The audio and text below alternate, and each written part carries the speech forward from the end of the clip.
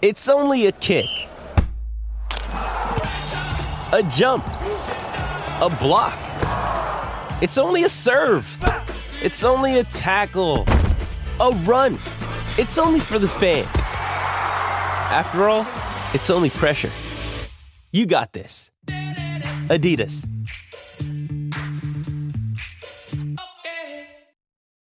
When you need mealtime inspiration, it's worth shopping Kroger, where you'll find over 30,000 mouth-watering choices that excite your inner foodie. And no matter what tasty choice you make, you'll enjoy our everyday low prices, plus extra ways to save, like digital coupons worth over $600 each week. You can also save up to $1 off per gallon at the pump with fuel points. More savings and more inspiring flavors make shopping Kroger worth it every time. Kroger, fresh for everyone. Fuel restrictions apply.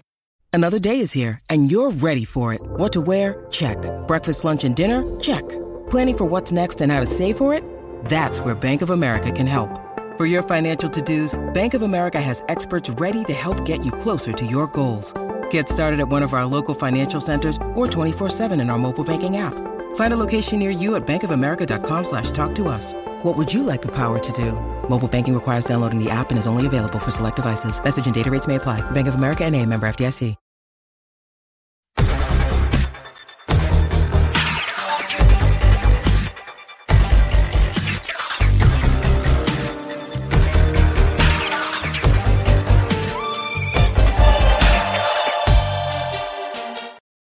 Hello and welcome to the Rangers Rabble. It's another special, another meets episode, and this time, absolutely delighted to say, we've got the former Rangers right back, who's frozen on my screen. Have you right there? It just froze for a second there for me, but we've got former Rangers right back, former Scotland international, of course, among many other clubs. Mo, absolute pleasure to have you. How are you doing? I'm good, thank you. Fantastic stuff. So we'll jump straight in because I know we're obviously a little pushed for time, and it's got so many questions. I'll have to probably skip a few as well, but I'm sure we'll get there. But just sort of the one thing we tend to ask guests straight away is when you're coming up as a young lad, are you just like miles better than everyone? Do you know you're that good as a young lad before you sort of get scouted by one of the top teams? No. Well, I certainly wasn't. Yeah, I mean, I kind of stumbled across football. It was, you just play with your friends and whatnot. And then, yeah, it was basically Dundee United that kind of alerted me and my mother that they were interested in me. Which obviously, when that happens, you then think, okay, then you kind of must be better than what's around you. But no, I don't think that's in your mind when you're growing up. I was extremely fast. That was probably my biggest thing, rather than talent as such. So that was my extreme that probably helped me in my career. Brilliant. So when do you said you were at Dundee United? Is that sort of signed as a youth to Dundee United? When did you hear that sort of Rangers were first interested? Well, no, Dundee United took me into training when I was 10. Okay. So it was like 10, and then Aberdeen came in and trained with them once a week. But I knew Rangers were watching me from when I was about 12, but they never approached me until I was 14. Oh, right, okay. They kind of just monitored me for 2 years.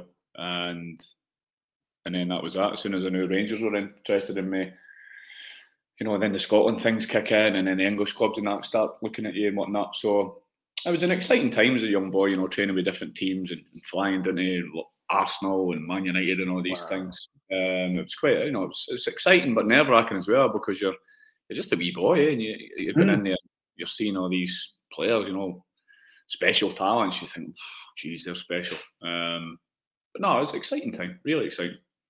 That's amazing. So when Rangers come, you say you're 14. You talked about Arsenal, man. Are there other offers on the table down in England? And if so, why was Rangers the pick of the bunch? I had basically, we narrowed it down to 3 teams that I enjoyed. Rangers was one, Man City was the other, and Newcastle. So Newcastle had offered me a deal, Man City had offered me a deal, and I mean, I think at the time it was like a £30,000 signing on fee for Man City, £600, £700, £800 was the kind of contract. Yeah. And I signed for Rangers for what, £75 a week. When they signed on me. I don't know, just had a feeling that Rangers was the place I wanted to be. That's amazing. Do your family try and push you any way with that, or are they just happy with your own decision? Or well, my mum was the only thing that my mum was really pushy on was that I finished school. And I was not allowed to sign for anybody until I was a man, she said. So that was my 16th, 17th birthday, she said, then you can decide, because she didn't think you'd be mature enough to make the right call. So she just told all the clubs, kind of like, Maurice will be making his decision when he's a man, basically. Wow. That was it. That's amazing. I mean, we're always told as kids that you have to get your school grades, otherwise you never make a professional footballer. But I guess we know that talent definitely overrides school grades. So when you're in, you're in the youth team, I guess sort of mid to late 90s at that stage. Are you getting to see any of the first team, which I imagine is sort of Gorham, Coisty, Gaza? Are you getting to see any of these guys on a daily basis at all? Well, we were skivvies for the first team, so it was back in the day when young boys actually had to do something. Like now they turn up and they get their sea bass served on a plate for them, and they go home and that's them done. But yeah, we were really close quarters, so it was like kind of like a big family. It was like 50 people in this building that were all really close, and we ate together. We had jobs to do for the first team. So. I mean, don't get me wrong. It was still, when Ali McCoy walked past you or Gordon Jury walked past you, you always straightened up. I was never too formal with the first team, because there was personalities in there that were formal with the first team because it was their personalities. Like Peter McDonald, Jimmy Gibson, Kurt Willoughby. They would all like laugh and joke with the first team, but I was a bit too straight laced, so I was kind of. A bit more geeky than the lads, but no, it was a good environment because there was a no nonsense approach. The dressing room ran itself, the club ran itself, and then if there's anything that was over the top, then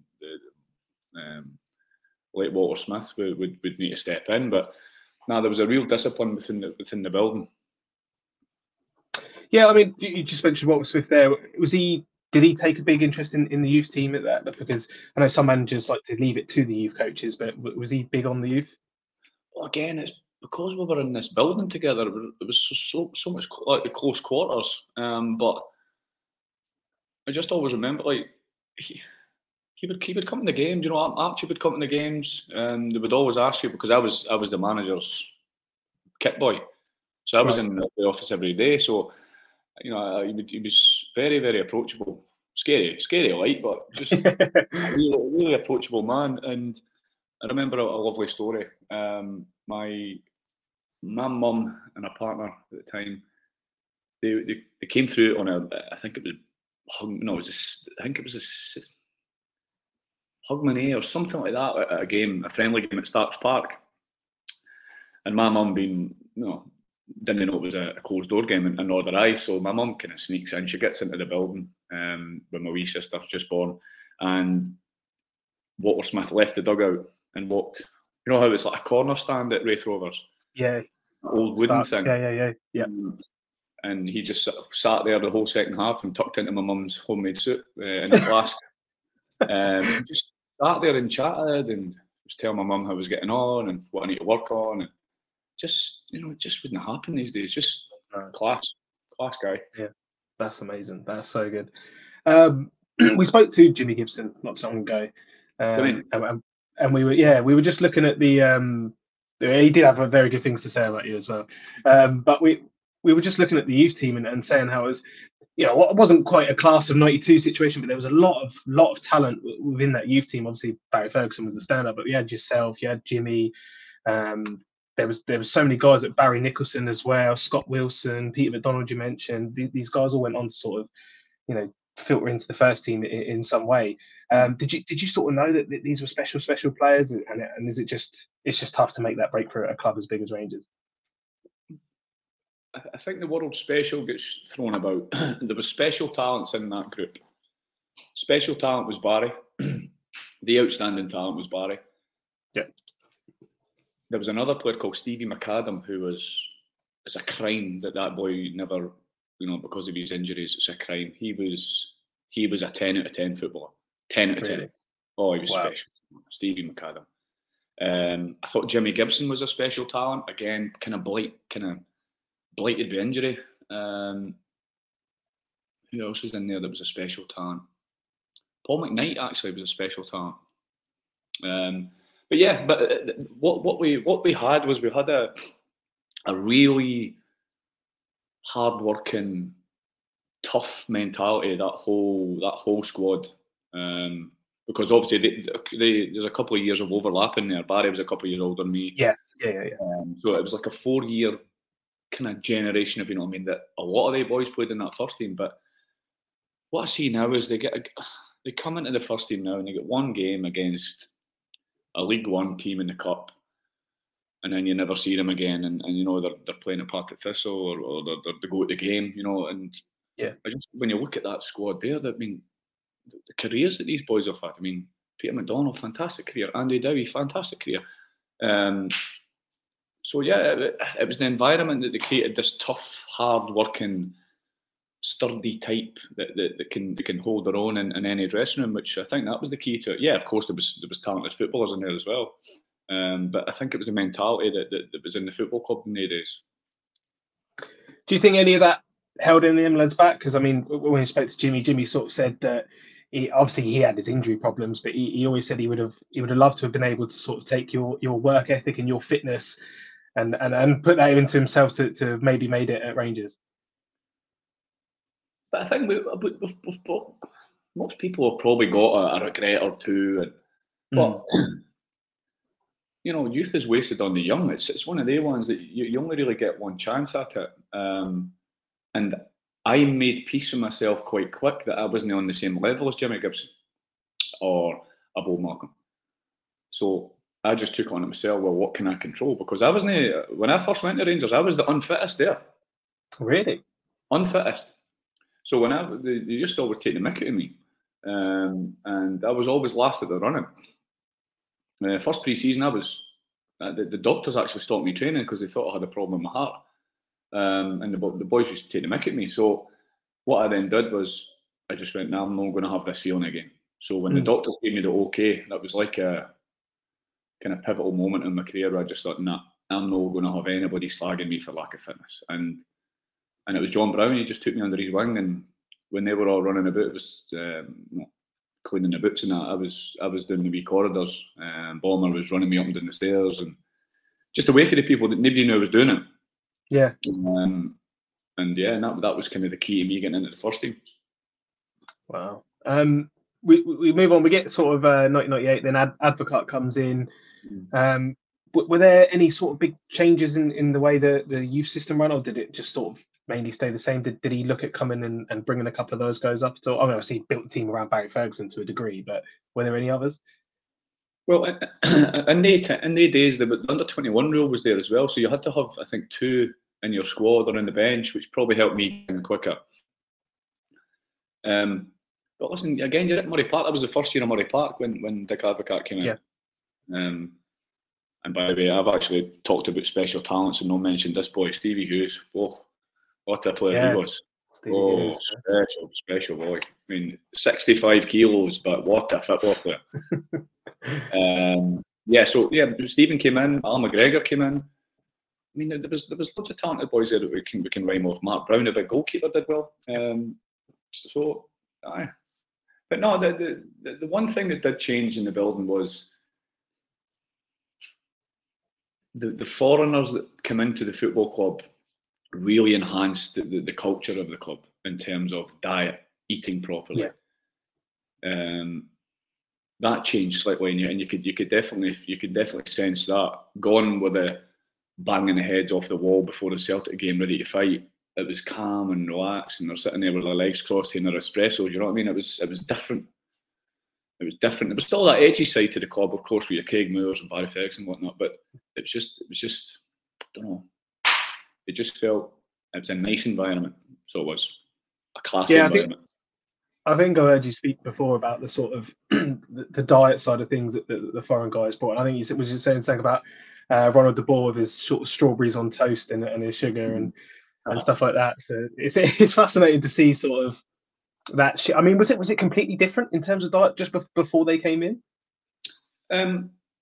Well, when we were at Ibrox, you're basically getting your pasta dish, your fish dish, your chicken dish. It was chicken and beans, fish and beans. You know, it was all good food. But yeah, when we went up to Murray Park, it was just a different level. There was way more veg. There was just way more choice. And you, I think anybody, you can be a kind of product of your environment. If you're sitting next to somebody and they're having a full plate of broccoli with parmesan on it, you start thinking, oh, maybe I'll try that. And and it kind of rubs off on you. Listen, of course there was times on Saturday night you're having your curry and whatnot, of course, but just day-to-day standards were quite high. Yeah, it's amazing. Just looking at your sort of, we go off the back of a treble winning season. You go on to make your debut against Dundee. Mm-hmm. Are you aware that you're not you aware? Are you involved in the training in the first team this year? Because when we spoke to Jimmy obviously made 1 or 2 appearances around then, and he said that he had no idea he was even going to be in the squad. He wasn't training with the first team. He was just obviously with the under-21 rule you mentioned. He was just called up one day. Was that the same with you, or were you sort of brought into the training? Well, the Walter Smith way was always the best, the ones that were doing best, but not quite ready to train with the first team, or the numbers were too high or whatever. You would collect balls for the first team. So you were getting used to the environment, you were getting used to the training, the intensity, whatnot, by just seeing it. Then it comes a point where you're too good to be with the 18s or the 21s, and then you're up with the first team most days. And then, the big amazing day when you just get told that you went for a number to a name on your training kit. So I remember that first day when I reported to Murray Park, and I was around the Bombers bit, and he just went, "You're doing that in there." Wow. And then you just see your name, and you're sitting next to Barry Ferguson, Neil McCann. It's just like all the years of hard work, and you just think, "Oh, now I've got a chance here." Now that's the start. That's no, you made it now. That's you just now the hard work starts. But no, it was a wonderful. I can still remember it really clearly. But just being at the time, because it was a new training centre. It was like a spa basically. It was just awesome. When you look at the Murray Park now or Rangers Training Centre now, it's a phenomenal building. Yeah. Still, I mean, it's sort of money going around in the English Premier League and Murray Park, or whatever we want to call it now, Rangers Training Centre, sort of holds its own still. When you're fully fledged in, you're training with the first team every day. When Rangers are bringing in these players, the De Boers, the Flows, all these guys, I mean, the level of training must be insane compared to what you're obviously coming up through the youth training. How much better do you think you get? Because obviously we're probably never going to see that era again with that level of player at Ibrox. You might get 1 or 2 that some come down at the end of the career, but you'll never get what we were signing at the time. How good was training, and how special were those players to just be around and learn from? Oh, the difference in me in 6 months was unbelievable. Because because it moves so fast, the quality of these players, they move so fast, and they zip the ball about so quick. They see things 2-3 seconds before you. So you need to start training your mind to start evaluating 3-4 seconds before it's even coming to you. Because if not, somebody's tackling you and your teammates shouting at you, and the manager's not going to pick you. So it's really quick, and it was sometimes too much for some of the young lads that come up, and ultimately then they're moved on. But yeah, you talk about players that, we always talk about the same players, but like Christian Erlinger, like plays for Bayern Munich. Yeah. You've got Jonas Tern, Swedish international. Yeah. Claudio Reyna, phenomenal football player. And these were just the norm. These weren't even the stars, like Gio and whatnot. But you can't help but learn for these boys, But also, I found that it's intimidating as well, mate. intimidating. You're going up every day. Now I'm going up on the bus. This was before my partner. I was going up on the bus to Lens. We were trained at Lenzie or Steps or something like that. And I'm just looking at these players going, geez, oh man. Like, you're nervous just to go to training. You know you need to be on it. Yeah. So it was like a constant fight or flight mode you're in. But I loved it. Absolutely loved it. Yeah, so I always just look back and obviously did the research for the interviews and that. It just you're almost spoiled, weren't you? As a Rangers fan, I was spoiled, but it was just seeing some of these players. Obviously, the ball coming in from Barca, even players like Nerlinger with Bayern and Dortmund and things like that, and Kloss, of course, Champions League winner. You're getting just it was just a crazy era. You sort of 0102 comes along. You know, you're sort of in and out of the team that's out. But as a young lad, I guess you just any minute is minutes that are developing you as a player. As Dick Advocaat at this point, has he had a word with you? Has he sort of made it any inclination that you're his long-term right back in his hope, or just challenging you every day? Every day. Well, his philosophy was that we needed 2 players for every position. So at that time, it was Rickson and I. And then obviously I could play left back as well. So I would sometimes, if Newman was injured or whatever, I could fill in at left back as well. So, but these conversations are not happening. It's you know, every single transfer window there's 4 internationals coming in. So, but I loved it. It was exciting. I still love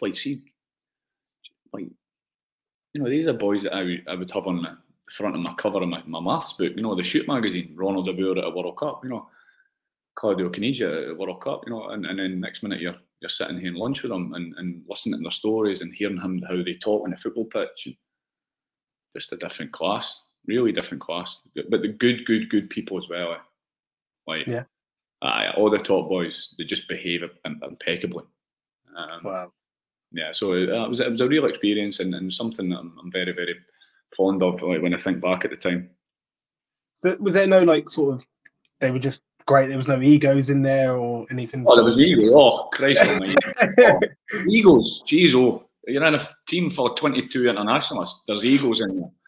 Big Amo. Jeez, Big Amo. He was some boy. What a player he was. But listen, I think you've got to have an ego. You've got. I mean, you're in there with 22 boys that all want your position. Yeah. I mean, you've got to have ego to be a Rangers player for me. Rangers set player. You've got to have that broad shoulders to go and it's because it's not natural to go on a football pitch with 50,000 people there and go and take the ball and it's 0-0 and the crowd are booing and it's unnatural. But when I'm saying ego, you know, there wasn't any clowns and they were all proper athletes, proper footballers, you know, with a level of class. I just love being in amongst it every day. I really did. How did you find? You mentioned Ibrox, mentioned playing in front of 50,000. How did you find that? Because I always found it's something I've grown up with it. I was used to how the crowd are, but I noticed my friends in England and things like this that I brought a Liverpool fan up once to Ibrox, and I can't remember playing Falkirk or someone, and it was like the first misplaced pass, and the whole crowd are on the back. They're on the backs of the players, and he couldn't believe it. He was literally like, "What? We don't do this in Liverpool. Like, if there's a misplaced pass, there's nothing like that. The crowd don't react like that, and it's like constant pressure." How do you react? Can you feel that when you're on the pitch, that the crowd's sort of getting restless? Why? But again, the training regime and the way we were brought up in that building, if you have a misplaced pass, you're getting 3 or 4 other players slaughtering you at that time for standards. And so it was a constant, you're kind of indoctrinated into it already. So, yeah, that's why you don't get the ball away. Just get it to Barry and keep it simple. Don't be trying any fancy crap. Just get the Barry and run beyond it. That was me. Yeah.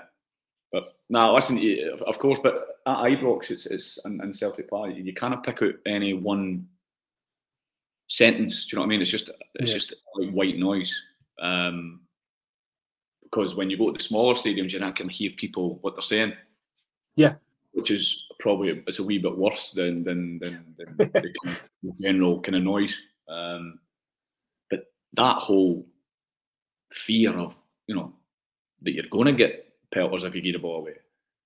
It's just the constant elation when you are playing well and you put a good cross in, or you go and smash somebody in the halfway line, and just all these things. I just miss it. I wish I can go back to it, honestly. Just go back and play football again. There's a good question at the end that sort of touches on that a little bit. Just this, this wasn't sort of on my list, but we've sort of spoken about players that maybe should have made it and players that could have gone on further. So it's completely off topic, but with Barry, were you surprised that when he did move on from Rangers eventually that it was to Blackburn and maybe not somewhere bigger? Because as a kid, and like Barry's obviously most kids' heroes growing up, I think at that stage, I think everyone was a bit shocked that this guy was so good on the ball. He could, he was one of the stars of a quality side. That maybe everyone thought he was going to go on to much bigger things. Blackburn's still a big club, but we thought he was going to go much bigger. Barry could have played for Barcelona. Wow. That's how good I think he is. Wow. When I think of Barry and I look at Arteta was a really good footballer as well. But for me, I'm taking Barry ahead of Arteta.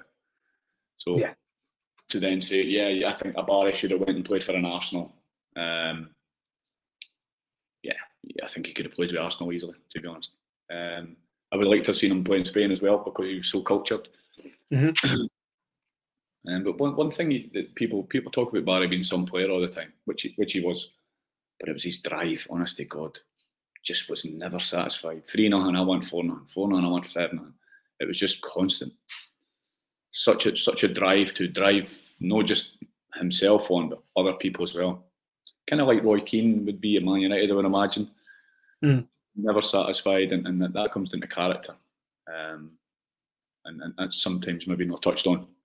But yeah, special talent. He should have been Arsenal, Chelsea, whoever. Really could have been. Yeah.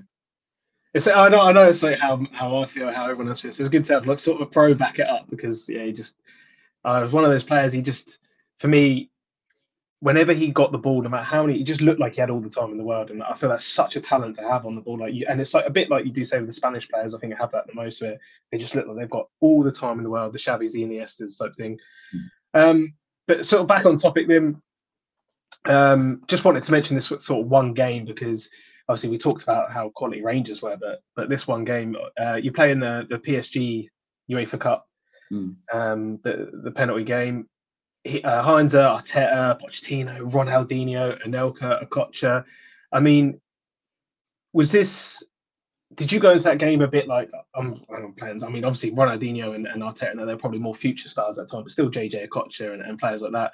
Are you thinking, wow, these are some serious players, or are you just completely used to it with what you've got at Rangers at that point? Can you think like that? You're programmed to think you're the best in the business anyway. Yeah. And I remember I've told the story, I think, before. We're standing in the tunnel and Craig Moore's like just in front of me, and he's turned around and went, "Are you a bit nervous, son?" I was like, "No." And it wasn't like I was being bravado or being full of myself. I just wasn't. It was just programmed. I'm on it today, and I think we should have took them to the cleaners. It should never have been a penalty. We should have took them to the cleaners. But again, in the days, you're just so programmed and so much testosterone in your own system, your own body. You're just like, I'm not caring who I'm playing against today. It was that kind of, we all kind of had that approach. And yeah, but again, if you're saying Pochettino, I'll go Barry Ferguson.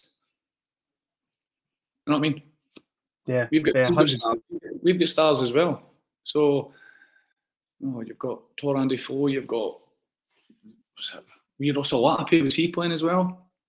Been a good one to check, but yeah, he was a superstar as well, wasn't he, in his own right, Russell? So you never ever think like that. You're not allowed to think like that, because if you're in awe of somebody, then you shouldn't be at Rangers. That was the kind of mindset we had. But can you still sort of take notice of other players? I mean, he might not have, but did Ronaldinho ever stand out at that point, and you're thinking he's going to be a massive player, or is just, again, you're just fully focused on the task at hand? No, the one that when Anelka came on, when he came over at my side, I was like, oh no, here we go, Anelka. But I think we were just so much better than them, to be honest. So they were like And again, so me in isolation, I've touched on this before as well. So me in isolation against an Elka. So if I'm standing wide with an Elka running at me, he's going to rinse me because he's so quick and he's so technical. But when I've got Craig Moore on my inside and I've got Barry on my inside and I've got something, it doesn't just, you're not in isolation ever. Yeah. So I would always try and position myself in an area that I've got to cover Craig Moore, anything down the side of Craig Moore, but the guy on the ball looks up and he sees that I'm close enough to an Elka that he's not going to game it. So you're having an impact on the match, even though you're not doing anything as such. Yeah. So that was always my kind of cat and mouse that I would play within the game. Can I be close enough that he doesn't want to play him that? But no too close that it gets slipped down the side of me. So it was a balancing act all the time. But yeah, that was some. When you look back at it, you go, "They had some side."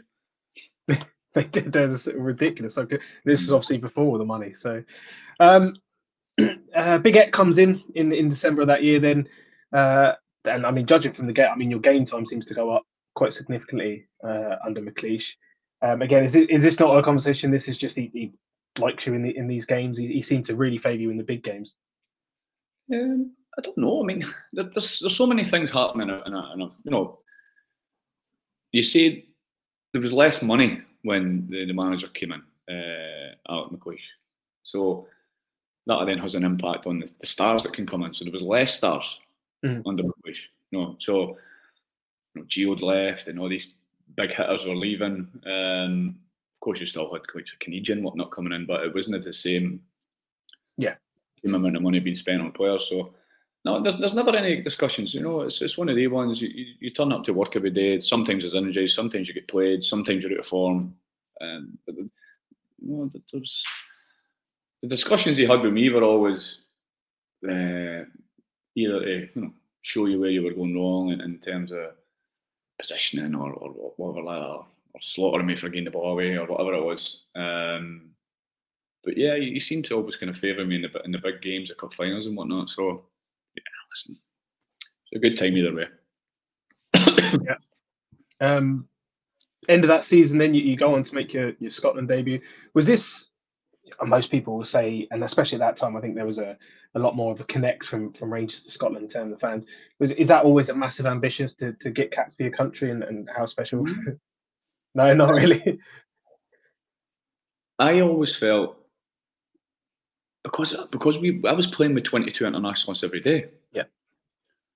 So when I went to this, it's not like you played with a lesser club and you go to Scotland and the level goes up when you're at Scotland training because everybody's an international. But I'm pretty sure, that Rangers team we had then, that's probably beating the Scotland team. When you look at the probably 100%. So it wasn't. Yeah, of course you're proud to get a cap and you're proud to sing the national anthem. That's all. That goes without saying. But my real pride comes in winning a treble with Rangers. That's when I think of the most proud I've ever been. It'd be that. Yeah, I mean, just looking at this, then I mean, you go on. You get a fair few caps in a real short space of time for Scotland. It's you're almost sort of one of the first choices at Rangers. It's upward trajectory. Does this come into your mindset at any point? Are you thinking that you've got a big career ahead of you, or I mean, you're probably expecting it in a way because you said that you always got to be programmed to think you're the best. But are you allowing yourself to think of I'm Rangers first team, I'm Scotland first team, that the world's my oyster in terms of your future potential? Excuse me 1 second, somebody's trying to call me here.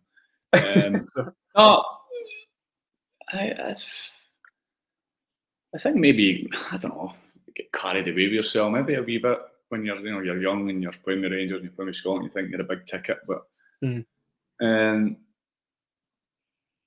yeah, I just felt like I think I probably overachieved at Rangers. So then people think, when you start going down to a level, say down, you're going to Wolves, you know what I mean? It's no like it's a low level. Yeah. But if you look at my career, if my career was in reverse, it would be celebrated. Yeah. Because you start at Rangers and you overachieve, it then looks like it's kind of drifted. But yeah, I just feel that when I left Rangers, my mind was still at Ibrox, I'm still thinking midfielders are going to get into positions that I can get forward, and then when I wasn't getting these players, I was becoming less effective, because my touches were less because of the way certain individuals would play, and then I just didn't enjoy football as much because you just want to play with the right players again, and it just I cut a frustrated figure a lot in football in my older years, so it was like and become a wee bit moany and a bit nippy with other people and whatnot. So it's the worst day of your life when you leave Rangers as a footballer. Nobody wants that. It comes to everyone, but it's a horrible day. But we've got to just be grateful for what I had there, and thankful. That's kind of how I look at it. Yeah, so it's a really good point actually you made about the sort of career trajectory being in reverse, because I've never thought about that. Like you do think that you do celebrate these players. I mean, Vardy's a classic example, isn't he? Going sort of from the bottom up. Yeah. But obviously, you can equally hit the height a lot earlier, and then it's, I guess the high isn't as high after that. But it is a really good point. We move on to the sort of 01-02, and I've got to mention just the sort of cup final that year, the 3-2 over Celtic. How special was that day? Because obviously, as I say, you were quite trusted in these games, in the Old Firm games, and I mean, it was a bit frustrating, I think, as a fan, because I felt like we had the better of them that day anyway. But it was obviously a close thing in the end, until Barry's free kick, and then, I mean, that goal, that Lovenkrands goal, was pretty much the last touch of the game. What's that feeling like? That was just raw emotion. I mean, I remember I was on the halfway line when Peter heads that in, and I'm actually signalling towards the Celtic fans as if to say, you can imagine what I was doing. That's what we like to hear. Just at the halfway line there, and I would be picked up now. You could be getting in trouble for what I did then. Relief, joy, just because we were so good that day. It was like, if we got penalties here, this is going to be a crime. But Terry, Neil McCann, he's another one that doesn't get enough credit for me. What a cross! That was great, and then a minute later, it's the last kick of the ball basically, and then it's final whistle, and then it's back to Ibrox for a mad party with your Rangers tie around your head. That was special time. It was nice when we went through COVID to play the old games, because I hadn't watched the game back. Really? So we sat here and were having our dinner one night and just sat and watched it, and I was getting goosebumps and just reliving it. Just because that was literally the first time you've watched it back. Never watched it actually. Yeah. But again, though, you're 20-year-old, you're a Rangers player. You think that's going to be every year, and we'll do it next year again. Yeah, that's your kind of cocky mindset that you're in these days. But it doesn't always last.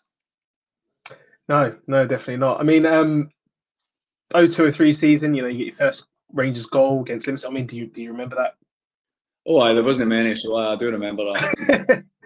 I mean, there was obviously a much bigger one coming up, but that was that season as well. That you do get more Scotland caps, but the appearances do go down a little bit. Is there any injuries this season, or is it just sort of Rickson now is a bit more the right back of action? He's a Dutch internationalist. Yeah. It's, and then you've got other boys, Georgian internationalists that could play right back. You've then got Alan Hutton then comes into the fold, and it's just what it was. There was just so many good players there that there's only 11 can play. Yeah.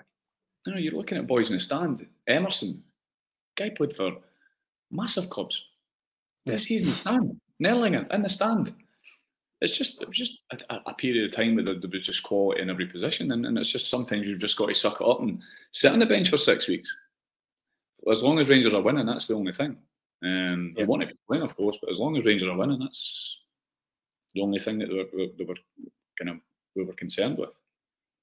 We get the sort of final day drama on that season as well. The Dunfermline 6-1 title win. You're not in the match day squad. Are you Are you in and around the stadium? Aye. Yes, it was. How was that? What was the sort of feeling with the squad going into that game? Because obviously you just got to outscore Celtic basically. Yeah, and that was it. Just focus. But when you look around, you just look at the players in there and go, nah, we're no losing this league title. No chance. Is there any sort of feeling of nerves when because I think they score a screamer, don't they? Dunfermline pretty much bang one straight in the corner, and it's a bit like, oh no, this could actually go quite wrong today. You say that, but then the game, there was thousands of chances, so it was well deserved. I mean, the fact to say that Dunfermline lay down was hilarious. I remember that. Dunfermline couldn't get near us because of the level of player that was there. It was obviously it's nerve wracking because Celtic are, they're banging in the goals as well because people are on their tries. And the way we were in the Cooper Suite, which is kind of main stand left, where the players used to sit. So you're hearing everything that's going on. So I mean that drove me insane. When you go, the Sutton comment always drives me insane purely because I think they went 4-0 and they missed a penalty, I think, but that's not Kilmarnock lying down. But apparently us winning 6-1 is Dunfermline lying down. I know, made it so much better, didn't it? So the next season sort of starts in and we lose, Newman, Caniggia, Conterman, Amo, McCann, Fergie goes as well. And like you said before, there's a bit of a budget in terms of what we can bring in, but are still sort of big names in their day, but maybe not on the same level, sort of Hennenbergs, your Emersons, as you mentioned, Nuno Capuccio. He was a bit of a wild one at times. I remember. And this is Nuno came into the club. He just won the Champions League. Yeah, it was with Porto, wasn't it? That's right. Yeah, and so we Jimmy Bell says, "Mo, I think Nuno Capuccio wants your number." And so I just said, "Well, I'm not getting it. It's my number. He's not done anything for Rangers yet. But that was my mentality. Like, yeah, I just won the Champions League, and I'm like, no, that's my number. So did he want your number? Because he was 21, and I think he ended up getting 22 or 20 or something. But Jim was like, you're not getting his number. You're not getting it. And the manager pulled me in to say, look, can Nuno get your number? And like now I cringe, I go, why didn't I just give him a number? But in the 80s, I was like, no, that's my number. I've won trophies with that number. I want to keep that number. That was the kind of stupidness in me at that time, but yeah, I could probably regret that one. I think that's a fair enough thing, though. I mean, is that something have you ever gone to another club and then sort of been like, I want this number, or has that never really been a big thing for you? Nah, I wasn't that type. No. But I always remember Stevie Thompson getting the chance to wear number 9 and he took 19. I said, Tom, you want to be the Rangers number 9 or number 19? And he took 19. I couldn't believe it. I was like, was he number 19 before then? Was that what it was? Offered number 9, and he said no. The pressure of hitting number 9 would be too much. I'm like, Tomo, can't believe you took 19. Imagine the Rangers number 9. But he did well for Rangers as well, to be fair. Yeah, he was fair. He was decent enough when he Tomo. But you're also sort of seeing at this point, because I know sort of under McLeish, eventually I think probably when Barry does go, Rickson sort of starts playing a bit more central in midfield, doesn't he, a little bit? Are you aware at this stage, obviously Hutton's come through, he's played a few games, are you aware that Hutton, is he being billed as a big talent coming through, or is he just another kid that's got potential? Not really. I mean, he was a good player, and he was very physical, he was very athletic, kind of similar to me in a sense.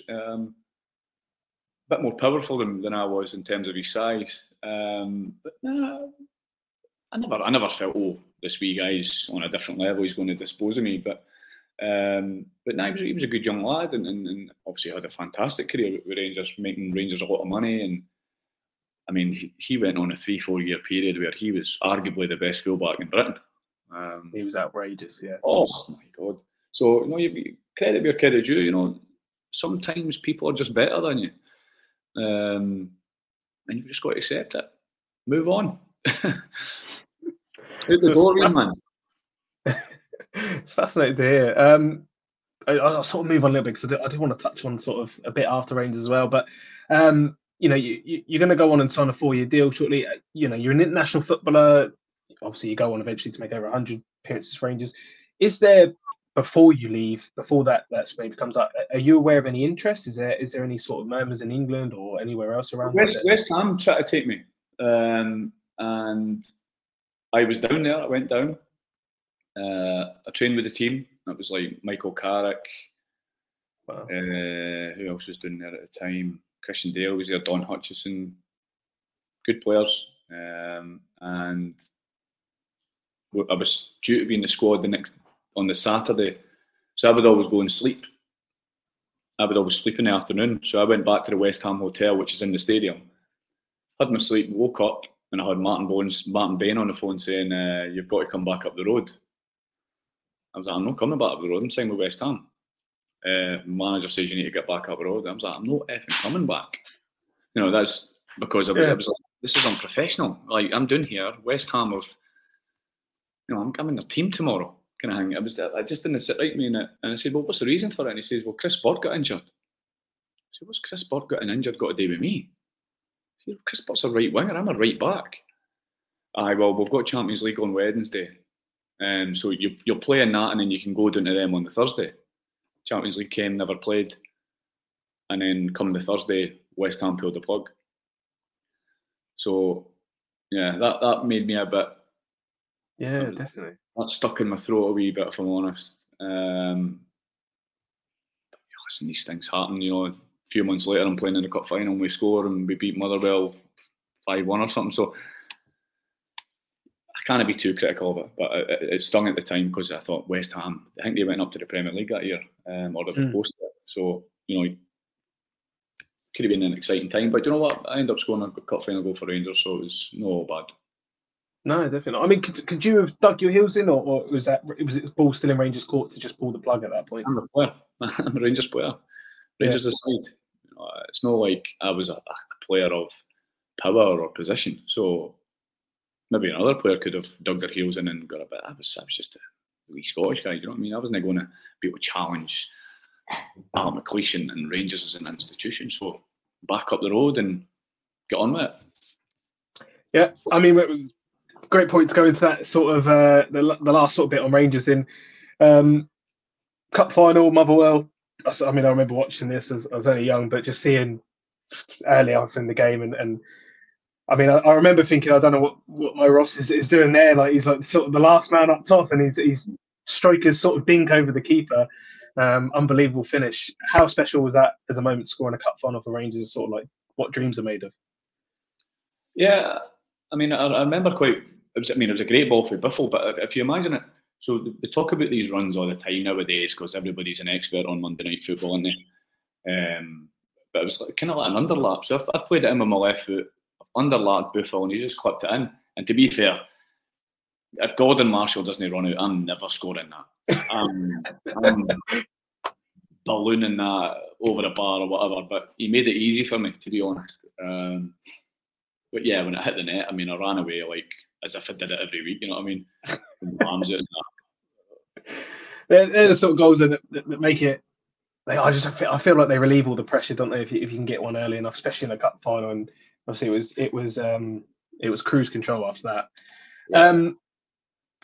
You sort of, I've mentioned earlier, you've signed a 4-year deal around this time. I mean, your market value must have been pretty high at that point. I'd say like 100 games for Rangers, you're a Scotland nationalist, and then shortly after that season, you're scoring a cup final goal, and then in the summer you're leaving. Sort of what led to that point? Was it Rangers' choice, or was it you just maybe you wanted more first team football? Rangers did say that they were going to try and promote Hutton and play him more. So it was one of the ones, do you want to sit about or do you want to go and play? And at that age, you just want to play.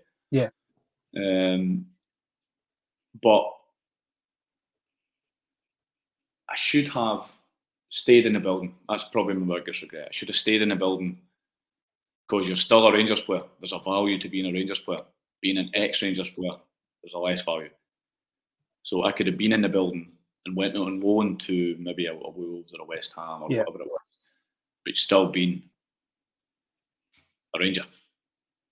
So I think that's probably my biggest mistake, becoming an ex-Rangers player too early, because you never know. No. You know, I think Hutton breaks his leg in my final year. Yeah, he does. That then leads to me playing in cup finals and da.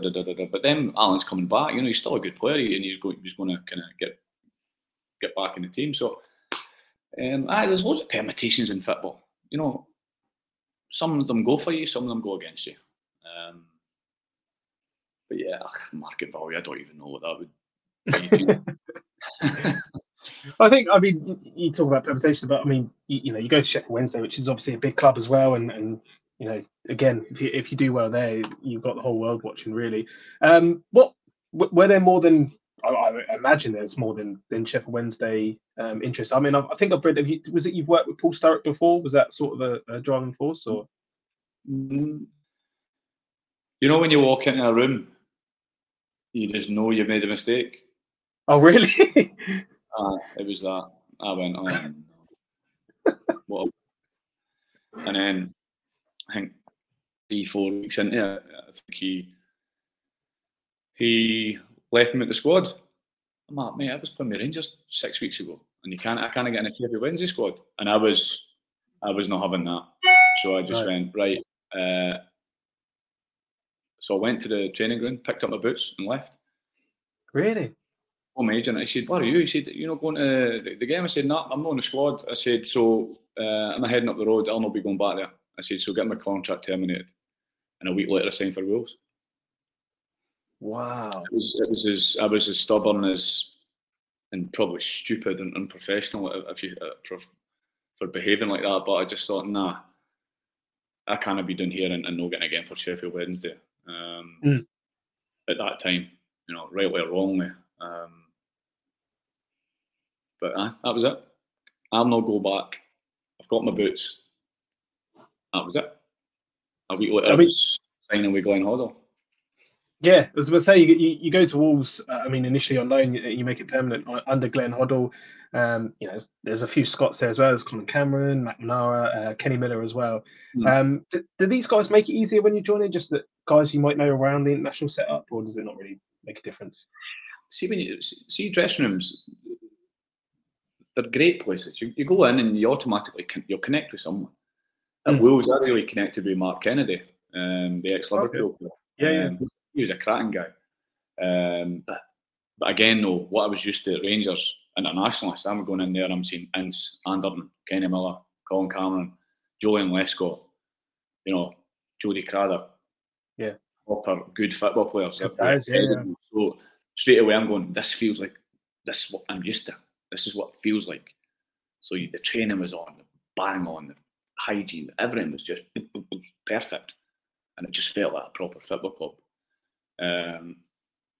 Yeah, so some players in that dressing room, Does Glenn Hoddle still join? Because I've read a few things that Hoddle was in training, not maybe at Wolves, but before, and he was still outrageous. But was he not really joining?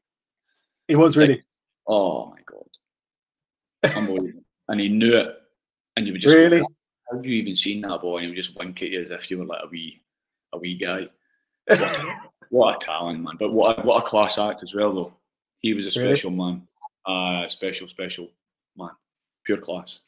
A lot of time for him. Just loves football. Just loves football. Like, and I love people that love football, because there are people in the game that just pick up their wage and they do it enough. And he was just neurotic about the game, and I loved that, because I can see that side of me and myself. So, but just never shouted, never bawling and shouting, just calm, put bullet points, bang. Just great, really good. That's really. I mean, you raise a really good point there, because I've read them. Obviously, there's been players. I think David Batty was someone who apparently hated football, absolutely hated it. Just found out that he was good at it, and then that was it for him. He just picked out his wage, and nothing else really mattered to him. Sort of Mick McCarthy comes in then under Wolves. You leave at the end of that season. Is that? Do you discuss anything with Mick McCarthy? I never even met him. Really? No. So But then obviously went into to Millwall and got injured quite quickly. Mm. And again, it just didn't feel right. And then got a chance to go into Scandinavian football and finish top 3 with the Viking Stavanger and played in Europe. And now I've got 2 beautiful Scandinavian daughters, Norwegian daughters now. So I enjoyed that club. That was a good experience being in Norway. It's fascinating. Yeah, I mean, I can't really deep dive into Norway, but I mean, my granddad's Norwegian, and it's like, obviously, it's an amazing country. But did you have any reservations when that opportunity come up? Did you playing in Europe? Was that ever an ambition for you, or?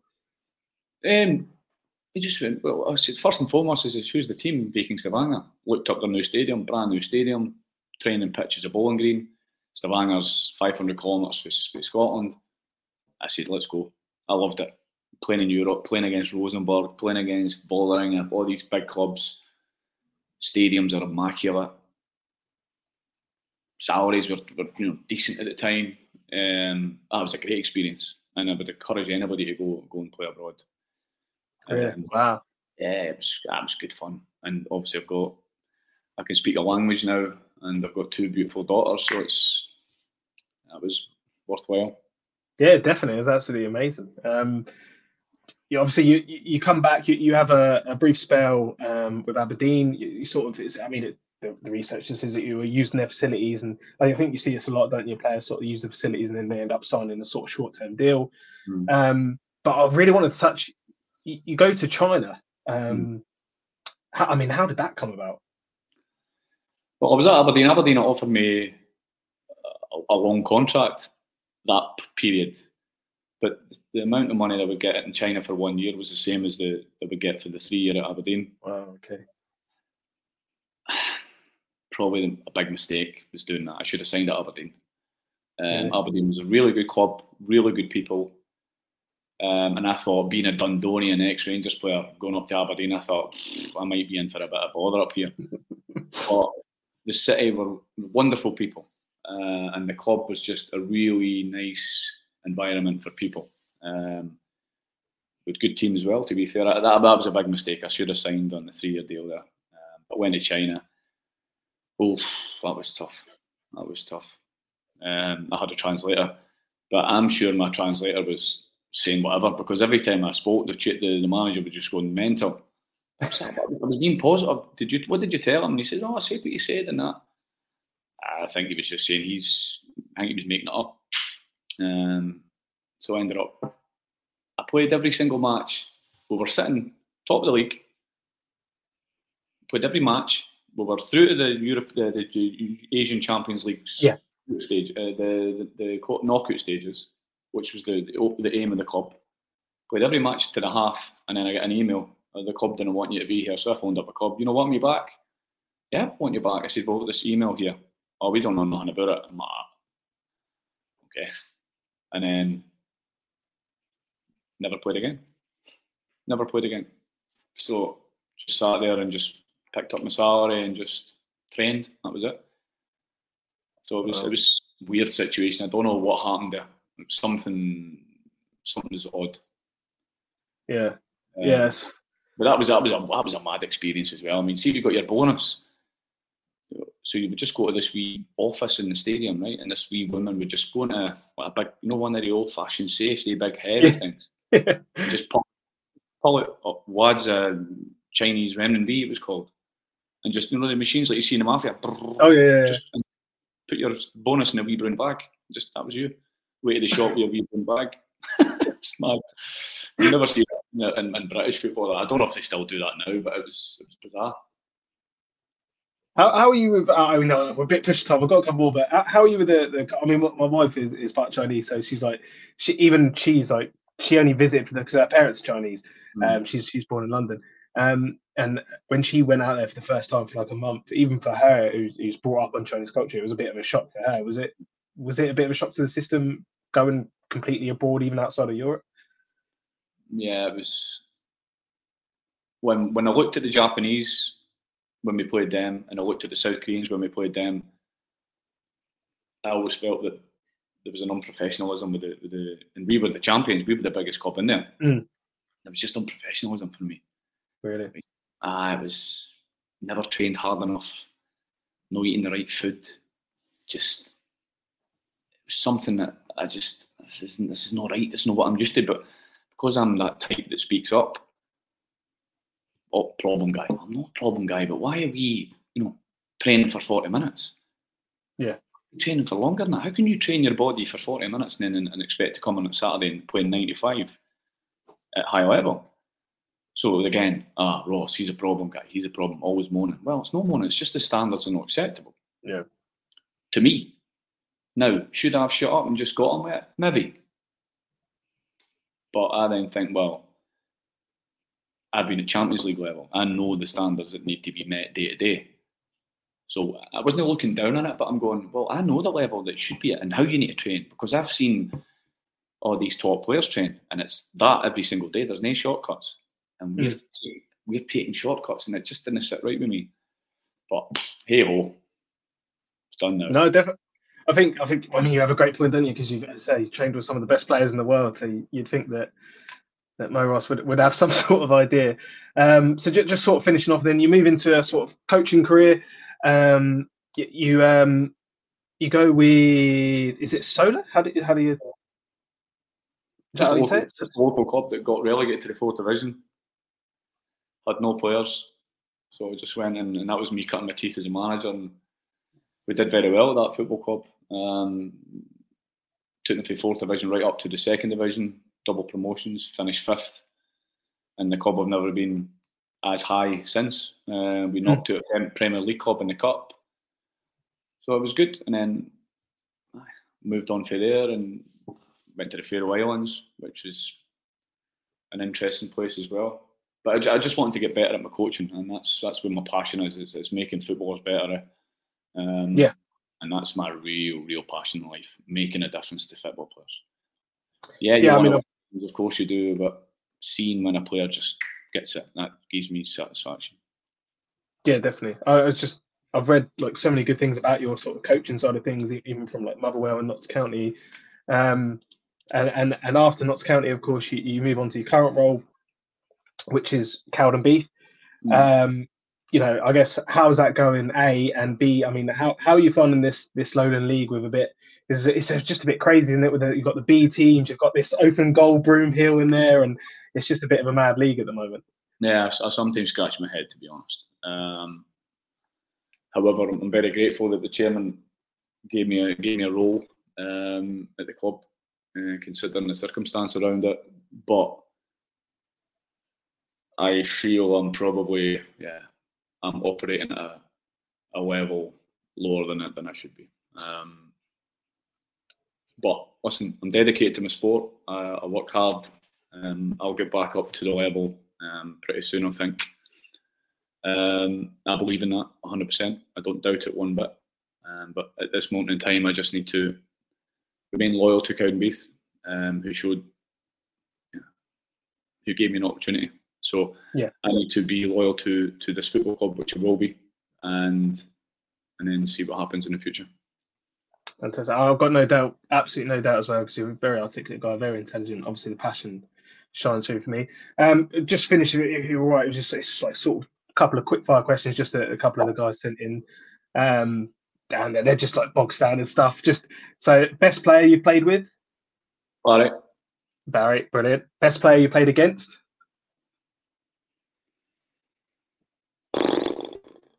But obviously the famous ones is your Messis and your Ronaldos, but the one that when I played against him, I thought, oh, you're tasty. It was Overmars. He was really, he mentally drained me, because if you try to get too tight to him, he puts it past you. If you stand off him, he gets a run at you. It was constant. It was just, he was an intelligent footballer, but quick. Oh my god. Best manager. Pound for pound. Oh, it's a tough one. I won most things under McQueish. I would probably say I enjoyed. Do you know what? I wouldn't even go manager. I would say the best person I've worked with was Jan Wouters as a coach. Oh, okay, on the Dick, right? Okay. Just because of what impact he's had on my mind and my brain, that just a very, very, very tactically astute football man. But I'm grateful to all my managers. You know, Walter for signing me, Dick for giving me debut, Walter, Alan McLeish for putting his trust in me and playing in some massive games. Hoddle for just his approach and just the man. You know, when you see Rio Ferdinand and David Beckham and that talk about Hoddle, then I'm like, I've been lucky enough to be part of that as well. So, yeah. And sort of last two then, it's a bit of a different one, but the thoughts on Rangers currently. I mean, obviously Gio's just left the club and Michael Beale's come back in. Is that just the nature of the beast at the moment? Like, especially in modern football, you find this, so you don't really get the time out. And I think with Gio's maybe a bit more because maybe the performances weren't backing it up. But do you think that was the right decision, or as a fellow, you see fellow managers are sort of like they weigh up more about the giving the manager time? I think there's a lot went on in the club that has not been public knowledge. I think there was a lot of money pumped into Rangers to stop 10 in a row. Yeah, that money wasn't for free, so that money now needs to be paid back, which means that Gio never got the funds that he maybe should have had, considering. So it's a business decision. It's the football club, and if the football club make a decision, we've got to support it. And time will tell. I think Michael Beale's an exciting coach. I don't know what comes from the management side, but he's certainly, in the sound bites that we get, he certainly gets the club. He talks properly. Yeah, he gets the values of a football club, and if he's given a wee bit of money and a wee bit of time to go and freshen us up, I think you'll see an exciting Rangers team. Fantastic. And last question: you're given a button, you push the button, you go back to sort of a fork in the road in your career, and it might be that there's nothing for you, but is there a moment you can go back to and you'd like to push this button and you could basically play out a different side of your career on a specific decision, whether that's staying at Rangers, leaving Rangers, and this just shows you, it gives you basically a snapshot of what would have happened if you went the other way? I think if I'd stayed at Rangers, I still think Alan Hutton would have played ahead of me. So I would probably say no, that was the right decision as such. Leaving Aberdeen to go to China was the one moment I thought, yeah, that's the biggest mistake I've done. But hey ho, it is what it is. I've had some experiences, good and bad. Look forward. I don't regret anything.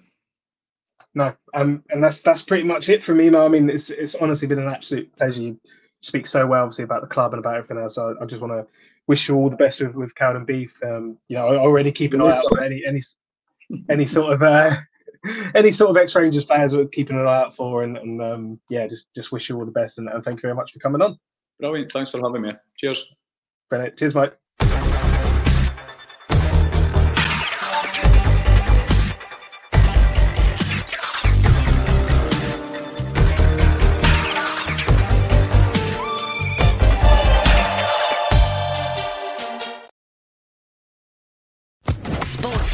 Podcast Network.